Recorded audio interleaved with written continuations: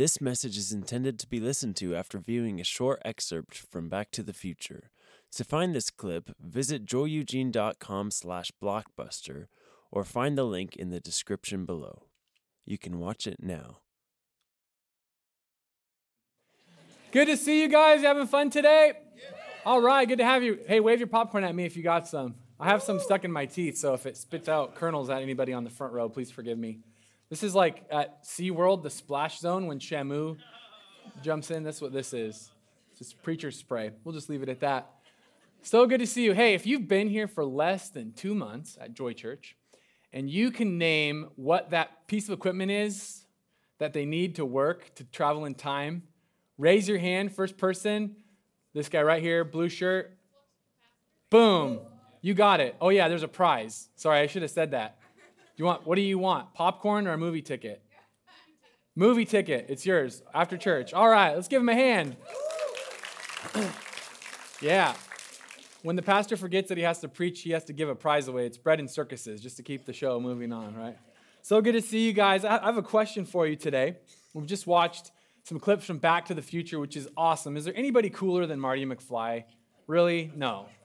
Michael J. Fox, he's the man. Pretty awesome.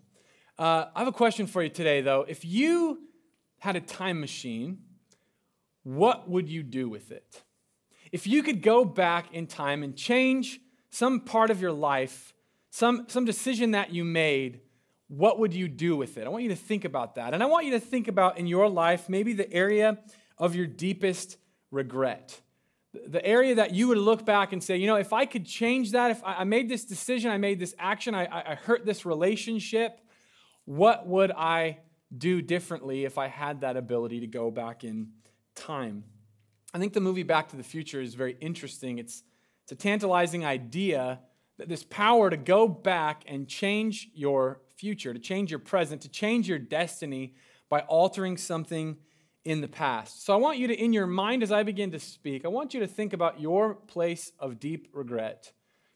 Most people walk around, even young people, even 12, 13, 14 years old, and they have moments in their life that they deeply regret. There's moments that if they could get in a time machine, get in a DeLorean, and go back in time, they would change. They would change the course that they went. I want you to think about that thing in your life that you would change. I'll tell you a story about what it is for me.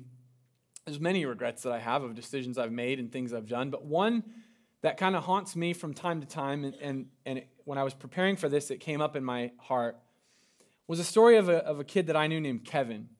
Now, Kevin was not like me. Kevin didn't have a mom and a dad that loved him.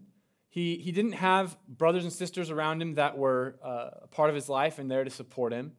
Kevin didn't live in a nice house. He lived in a junky apartment. Kevin was not healthy. Actually, the way that I knew Kevin was my dad had prayed for him because he was a drug baby.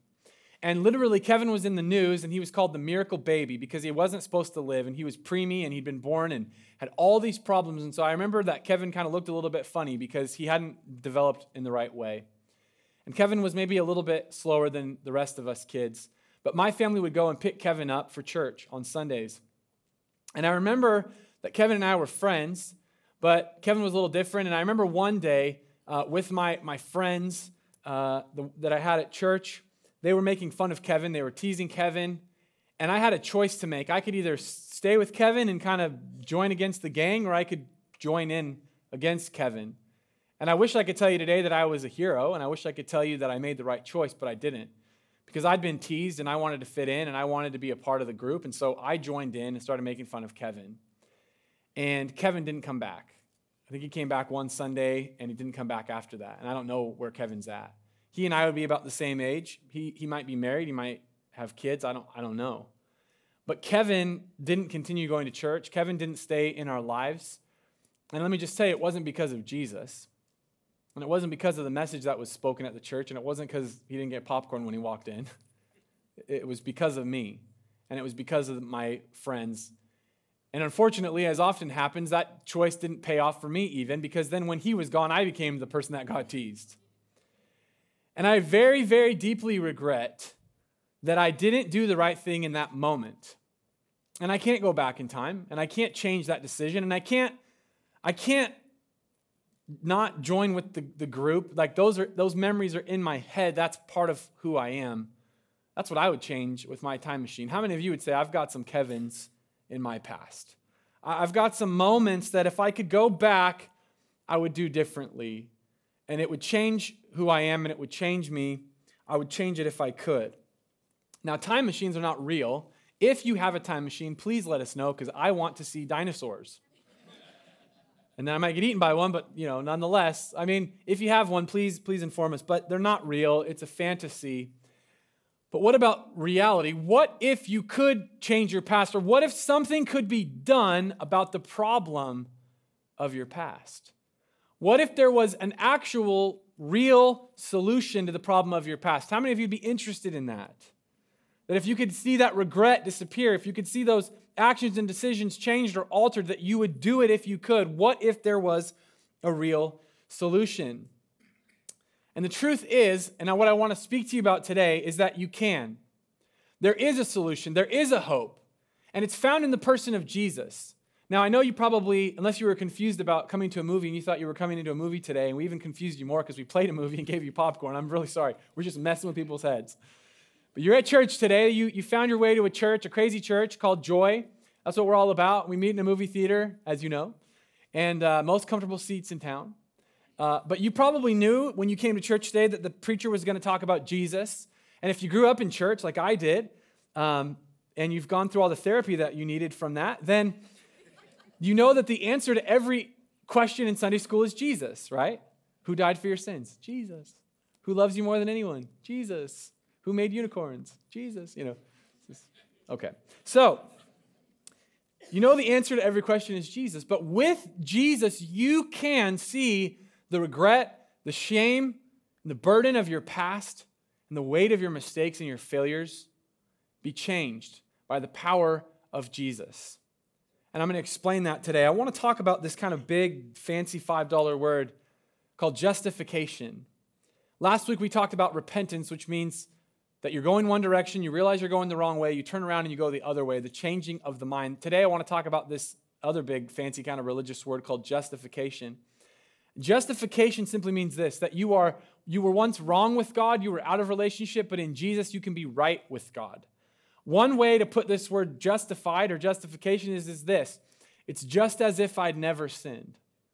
Justified, just as if I'd never sinned. Meaning this, that with Jesus, the power of your past that is over your life, the negative power over your past, your wrong decisions and wrong actions, your rebellion against God, your mistakes, your shortcomings, that those things can be changed by the power of Jesus, and it can be like it didn't happen. That you can be justified. That you can stand right before God because of what Jesus has done for you and what Jesus has done for me. 2 Corinthians chapter 5, verse 17 says, this means that anyone who belongs to Christ Jesus has become a new person. A new person. The old life is gone. The old life is gone. See, for all of us, we know that we have an old life, right? For me, it's Kevin in my past. It's bad decisions. Hopefully, husbands, your wife's not, looking at you like you're my worst regret, But there's something in your past. There's the old life, and it says the old life is gone, and a new life has begun. You see, when you trust in Jesus, this is what happens. When you put your trust in Jesus and become a follower of Christ, you trust him with your life, with your hope.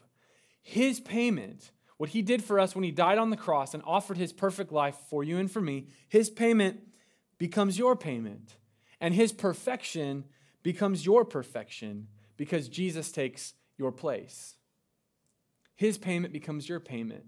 His perfection becomes your perfection. Did you ever have somebody in school who you wish they could take the test for you? Right? Now, I'm a weirdo. I love tests. Like, I know some people are like, I hate tests. How many of you just hate tests? I'm a weirdo. I love tests. I'm like, please evaluate me. Could you scorecard me? Like, I want to be timed. If I do anything, I want to be timed, Hey, hon, I'm going to wash the car. Can you time me? Babe, I'm going to take the garbage out. Can you time me, please? Like, I just love to be evaluated. It's weird. Okay, I know I have problems. Anyways, but for those of you that don't like that and you hate tests, there's always that kid in class, right? The annoying one that can color inside the lines, who you wish that she could, take your place. For me, it was this girl, Melissa Blodgett. I had a crush on her. Anyways, Melissa, she did this crazy thing. She would color and she would shade the lines. And it was perfect. And I hated her guts. It's like, dang it, Melissa, I can't color within the lines, and I wanted her to take the test. How many of you, there was somebody that was better at math, better at science, whatever it was, and you wanted them to take the test for you? With Jesus, he stands in your place. With the test of life, when you stand before God at the end of your days, and your life is weighed and your life is measured, if you're the one that has to take the test, you might be a little bit freaked out. Let me tell you right now, I would fail that test. If I had to stand before God and he said, Jake, yes, sir. Are you perfect? No, sir. I fall short. Do you know, even if you get 99.9% in life, you still fall short. You still fall short.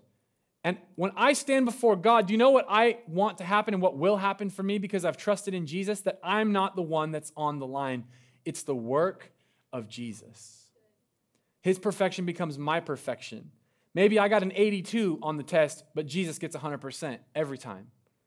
That he takes my place and his payment becomes my payment. His perfection becomes my perfection. He takes my place, takes the test for me, just as if I never sinned.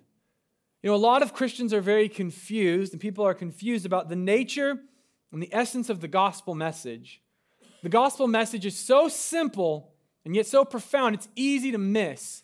And the thing that we tend to do is we tend to add on to the gospel. We tend to add on our own efforts. We tend to add on, I'm gonna boost it a little bit. If I'm good, it works. If I'm bad, it doesn't work. And that's a wrong perspective. And we tend to use this language about mercy and this language about forgiveness and this language about grace. And we misunderstand the placement and the timing of the grace of God. You see, many people say, I'm saved because of grace. We sing, Amazing Grace. Come on, sing it with me. How sweet, put some sauce on it. The sound that saved. All right, good. Give yourself a hand. You guys are awesome. You're awesome. We sing Amazing Grace, and we love this idea that God is gracious, that he's forgiven us. But did you know when the grace of God was applied?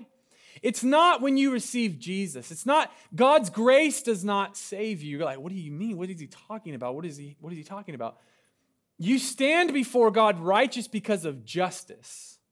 The grace of God was applied when he decided to send Jesus to pay your bill. You see, grace is to be understood in this way. That God was so gracious that he looked at us in our plight of darkness and despair, completely hopeless, completely lost, utterly helpless. And in this moment of grace, he says, I'm going to send my son. I'm going to pay the price. And he offered perfection. And Jesus took the full weight of God's wrath and the full payment for everything that we've ever done, evil, wrong, bad, failures, my Kevin mistake, everything. And Jesus paid it in full. So that now when you stand before God, you don't stand there because of grace, you stand there because of justice. The bill has been paid. Listen to what Pastor J.D. Greer says about this. In John 1:9, John says that Jesus is faithful and just to forgive our sins. Notice that John didn't say that God is merciful and kind to forgive sins. That's because the basis of God's forgiveness of us is not mercy, it is justice. For those in Christ, this is the confidence we have before God. We don't hope we are forgiven, we know it. Because our standing before God has nothing to do with our worthiness, but the worthiness of the advocate who now stands in our place. Yesterday I went to breakfast, went to Addie's Diner where they make pancakes the size of most U.S. states. It's awesome, I love eating something that's bigger than my entire head. It's like a challenge, And we went there and Addie brought the bill and I paid the bill. And when I was walking out the door, she didn't say, I forgive you.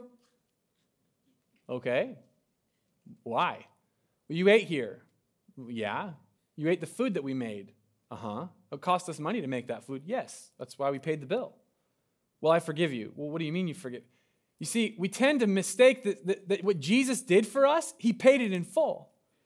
So God isn't looking at you going, oh, I forgive you, I forgive you, I forgive you. He forgave you when he sent Jesus. And when you are in Christ, your bill is now paid. Which means that no one can come and try to collect. You see, nobody can come and say, Jake, you have to pay for what you did to Kevin. I do outside of Christ, but in Christ, Jesus died on the cross to pay for what I did to Kevin. Jesus died on the cross to pay for my greed. Jesus died on the cross to pay for my lust. He died on the cross to pay for my deep-rooted sin. He died to pay for it. But now when I stand before God, it's just as if I'd never sinned. Jesus entered my timeline and he changed at a deep level. Come on, somebody. I think this is going to set some people free today. See, a lot of us as believers and as Christians, we misunderstand, oh God, please forgive me. I need your grace. Do we need grace? Absolutely. But we need to understand that when we are in Christ, our debt has been paid, which means you need to have assurance of salvation.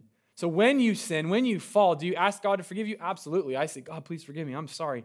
But I don't stand in my performance. I stand in Christ because he's the one I'm trusting. Only by trusting in him can I even do better in my life. Amen? All right, cool. Let's move on. So how does this work?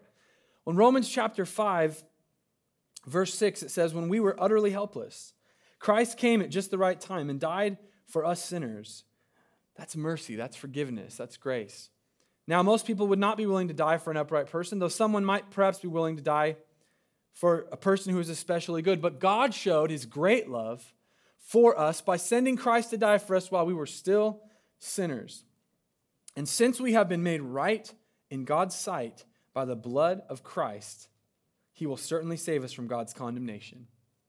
The blood of Christ has made you right in God's sight, just as if I'd never sinned, made right before God. It's what we call positional righteousness, that Jesus is in our place. And when God sees you, he doesn't see your failure and your past. He sees a bright and beautiful future because he sees his Son and the perfection that is there. Verse 10, for since our friendship with God was restored by the death of his Son while we were still his enemies, we will certainly be saved through the life of his Son. So now we can rejoice. Come on, somebody rejoice with me. Don't be jealous of my moves, I know. I got the moves like Jagger. No, I don't have any moves like that. Bethany won't let me have those moves. I'm not allowed. Just put those moves back, sir. Okay. So now we can rejoice in our wonderful new relationship with God because our Lord Jesus Christ has made us friends of God. Maybe you're here today and you're like, I don't know Jesus. I thought I was coming to a movie and I saw the title Joy and I thought that sounds cool. I'll go in there. And you don't know Jesus. Hey, you're very welcome here. So glad that you're here. Or maybe you came today looking to find answers, find hope, whatever reason. You can leave this movie theater a friend of God. Well, I'm not worthy. Welcome to the club. Nobody in here is. I know people here. We ain't worthy.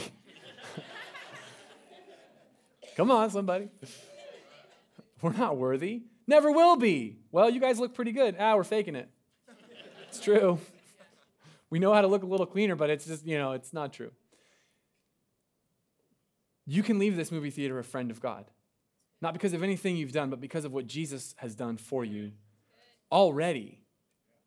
It's already been done, and all you have to do is receive it.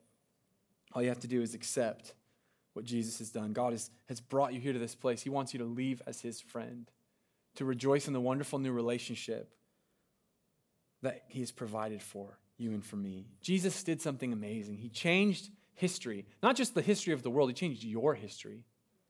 He changed my history.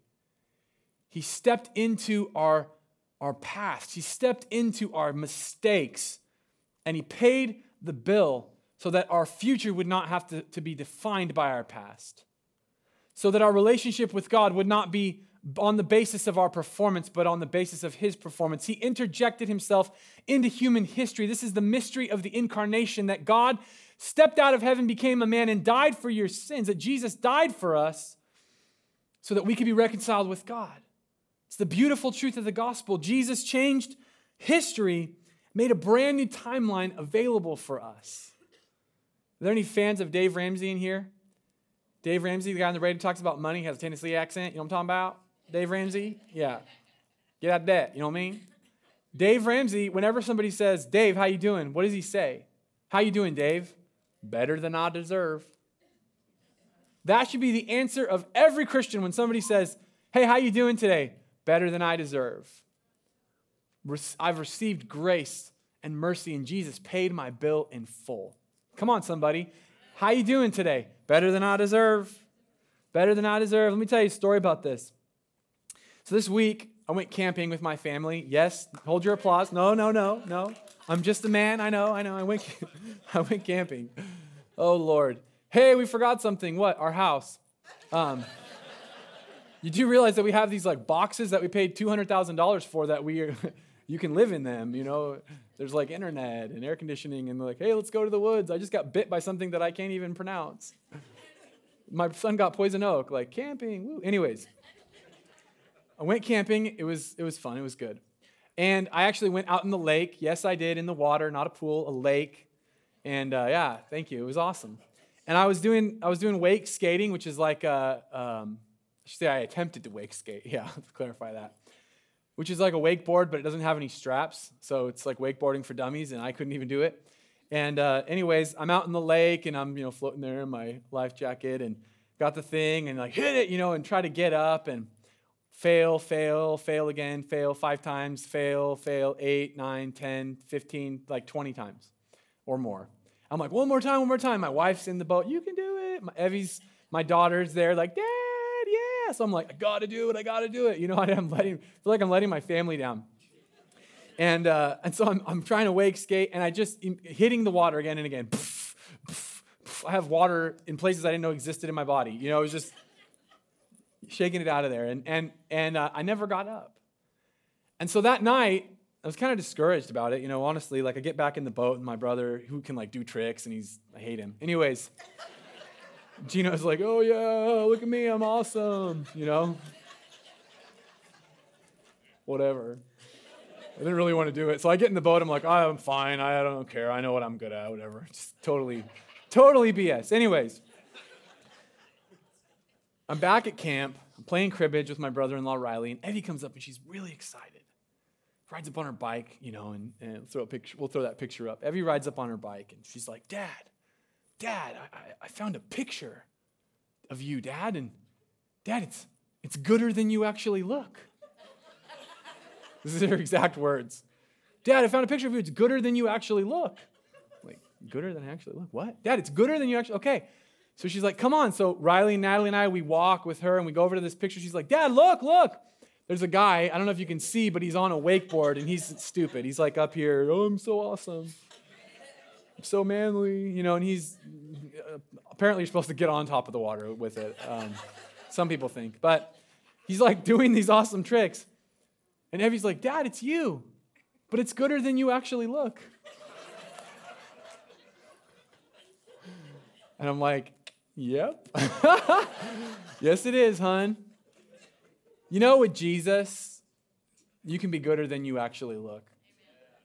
You see, you and me, in our sinful state, rebelling against God, we're hitting the water again and again and again and again and again. And even the people that we love are in the boat, and they're cheering us on. You can do it. They're encouraging us, but there's something about what's going on, and we keep hitting the water, making mistakes, failing. And I'm here to tell you, hey, look, I found a picture. It's in the Bible, and it talks about Jesus. And when you look at yourself, you know what? In Christ, you are gooder than you actually look. That in Jesus, you are justified. That in Jesus, your past does not have to define your future. That in Jesus, your bill is paid in full. And you say, well, I ate a lot of food here today, but he says, you know what? I got the credit card, and we're going to take care of everything. God emptied heaven. Grace is God's riches at Christ's expense. He emptied the treasury and paid for all sin, all failure, all shortcoming. You can't out-sin the mercy and grace of God. Jesus paid it all. Jesus paid it all for you, for me, and you can leave here today as a friend of God. Now, maybe you're already a believer and you've already trusted in Jesus for your salvation. You need to leave here today in the confidence that you don't stand in your own performance, but that in Jesus you are gooder than you actually look. Maybe you're here today and you are not a Christian. You can leave here today as a friend of God. You can put your trust, your faith, your hope in the work of Jesus, and you can leave here as a friend of God, way gooder than you actually look. Ephesians chapter 3, verse 12.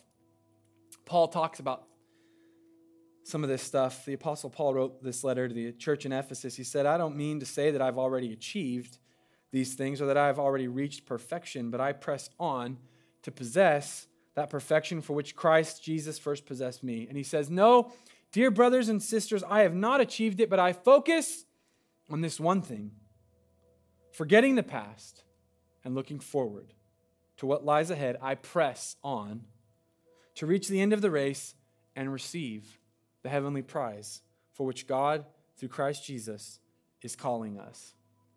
This morning, I want you to forget the past. I want you to look ahead. I want you to press on and receive the prize. Let me tell you the secret to understanding this and the secret to what it is to be a Christian. How do you win as a Christian? How do you get it? How do you receive the heavenly prize? You don't quit. You just hold on to Jesus and you don't let go. You just keep trusting in him. The scripture says, he that endures to the end shall be saved. And a lot of times we think, oh, I have to clean up to become a Christian. I have to clean up to be church person or whatever. We're missing that. No, it's about what Jesus did, not what I do. And then when we get Jesus, when we become Christian, we think, well, I have to do something in a certain way. I have to pray a certain way or be a certain way or do a certain thing. And that keeps me in. And the reality is that you can't make yourself in or out by what you've done, that you trust in Jesus or you don't, that we keep our hand upon the sacrificed lamb. Jesus is the lamb that was slain. For our sins, you just keep trusting in him and keep enduring. Don't quit, and you're in. That God has you. The gospel is so little about you and I. It's so much about God and what he did for us. Don't quit. Don't give up. God has invaded history, and he's changed your story. He's wiped away the past, and you have a bright and beautiful future. So keep trusting in Jesus. Amen? Amen.